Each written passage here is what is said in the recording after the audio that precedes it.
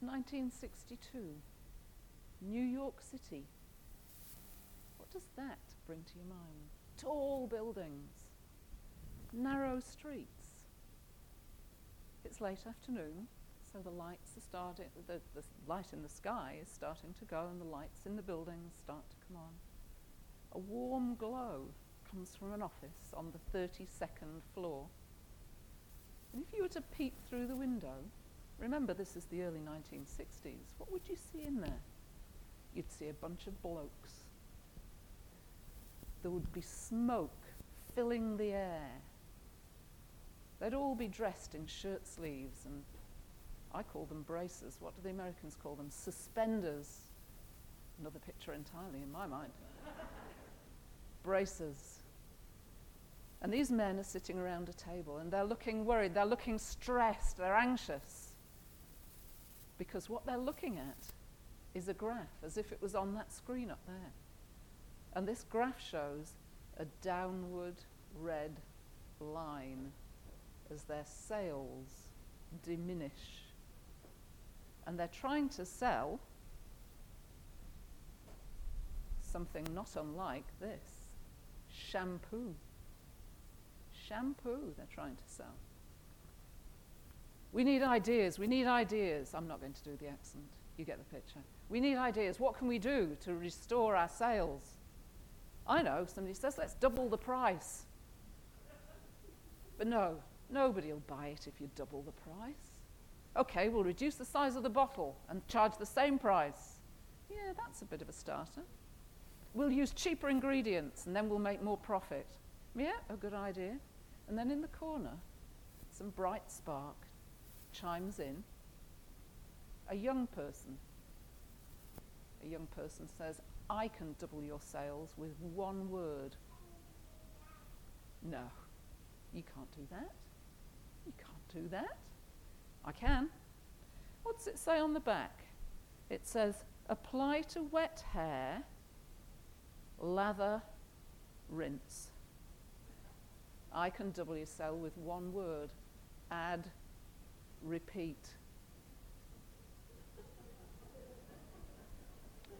Well, you'll have to wait to find out why I'm telling you that story. Hold it in your minds, though, because I'd like you to hold that in your mind all of this week, but I'll tell you why. It's a good story. I don't know if it's true. I've heard it before. Hold it in your mind, and meantime, let's go back further in time to today in 1840, 182 years ago, as the Te Tiriti o Waitangi, the Treaty of Waitangi, the founding document of our nation, our Turanga Waiwai, if you like, our home as a nation, the place where we stand, where that treaty was signed. On the 6th of February 1840, two parents gave birth to a child. One parent were the Rangatira Māori, the Māori chiefs. The other party was the Crown, the representatives of the Queen. And who was the midwife of this birth? The church. The missionaries midwived this birth. They gave birth to an agreement, but more than that, a covenant. A covenant, it's a concept we're used to in church, aren't we? And I was used to as a lawyer. A covenant is something more important than your average contract. Your average contract just concerns the two people who make the deal. A covenant goes much, much further. It's a much bigger commitment. It contains a promise to do something that you will do. That's how it should be. But sadly, those promises, over the years, have become something, to quote our wise young man here, that we say we'll do, but sometimes we don't. Sometimes we take back. So this treaty, this tiriti, that had such huge hopes, was signed between the two parents, and each year for the past 50 years or so, I think, we've gone back to Waitangi and seen how it's going. You know how in your family you might stand your child against the doorframe and mark how tall they are every year. Waitangi Day is a really good opportunity to mark ourselves on the door of our family house, our whare, and see how we're going. Because partnership understates the vision that was signed on the 6th of February 1840. It was an agreement, it was a contract, it was a partnership, it was a covenant. And this is Covenant Sunday as well.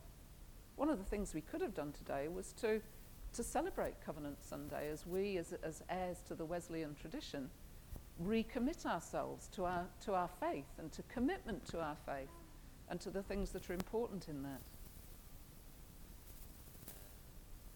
Instead, we're celebrating the covenant that formed Aotearoa New Zealand. Now, only 40 or so Rangatira chiefs signed the treaty on the day. For the rest, the other 500 people who signed it, the document was taken around New Zealand by the missionaries, and huge buy-in was obtained as people signed the covenant right through the land. And Māori certainly saw what they were doing in terms of that biblical covenant as Anglican, Catholic, and Methodist ministers asked them to sign. The missionaries said they were concerned for Māori with the land grab that was beginning to happen and needed this covenant to take the nation forward. But sadly, despite their good intentions, there was a land grab. The wheels fell off and the promises haven't been honoured. What's happened is colonisation in the 182 years since the 6th of February 1840.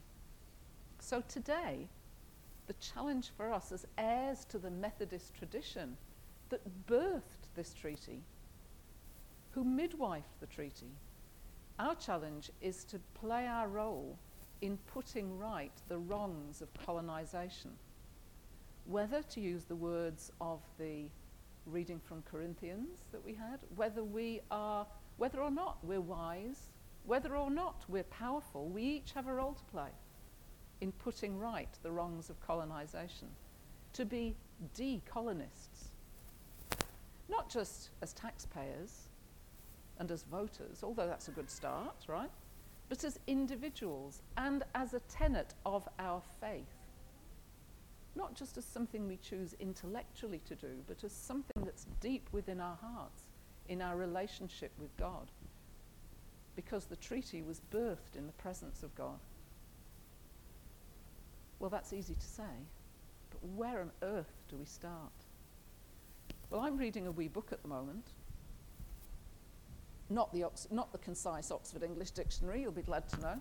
It's a much shorter book. It's one of the Bridget Williams books, texts, Imagining Decolonisation. And I was interested in an article by a Pākehā writer whose name is completely escaping me, but I shall find it, Amanda Thompson.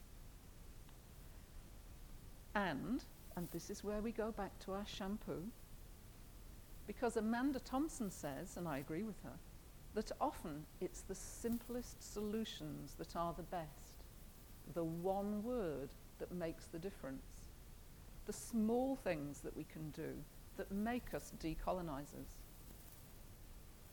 Now, I'm going to talk a wee bit about that in a moment, but before I do, I just want to think about the word Pākehā, which many of us here are, and I'd say actually most of us here are, because not many of us had relatives who were on the treaty grounds that day at Waitangi. Some of us may have. Not many of us actually had ancestors who were even in New Zealand on that day in 1840, but some of us will have. But to a greater or lesser extent, I'd like to suggest that we're all Pākehā. Pākehā's consisted, according to Te Papa, so it's our national museum, must be right, consists of three words. Pā, came into contact with, ke, which is related to the word rereke, meaning different or unique, and ha, meaning that sharing or exchange of breath that you get in a hongi.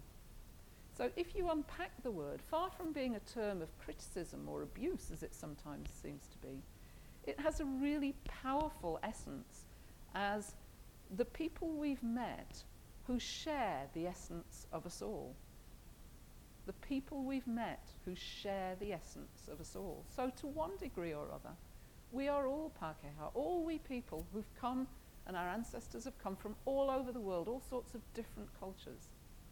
And this loss of our own culture, I think, is one of the downsides of colonization for the colonizers. We forget who we are. And I know that Pacific peoples have a slightly different word, Palangi, which means something slightly different but related. So what, according to Amanda, can we do? And let me know if you'd like to borrow this after I've finished reading it. I'll start a little list. What do we do to discharge our God-given role as midwives of the future? First, let's start to use the words and use them right. It took me, and place names are a great place to start, because we hear them. If you're a Radio National listener like I am, you hear them on the weather report every day. So you hear them and how they're pronounced. It took me a long time to stop saying Taupo. We go there quite a lot, and I still have to make myself say Taupo, Taupo. And it took me a long time to get over a Tauranga as well, Tauranga. Listen. Listening is always a good place to start. And from the places, you can move into the words. And listening is another way, another place to start. Listen to stories of Māori dispossession. Listen to stories of Māori health outcomes. Listen and don't judge. Don't tot. Don't turn it off. And the most important, third thing, speak up if you hear racist jokes or racist comments or read racist articles. Speak up. Don't just take it quietly. Say, no, come on now, that's not right, is it? And finally, and most importantly, as decolonizers, we have to accept that sometimes we'll have to give something up. We might not be first in the queue. We might have to wait. We might have to have slightly less good outcomes for ourselves in order to produce justice and equality for others.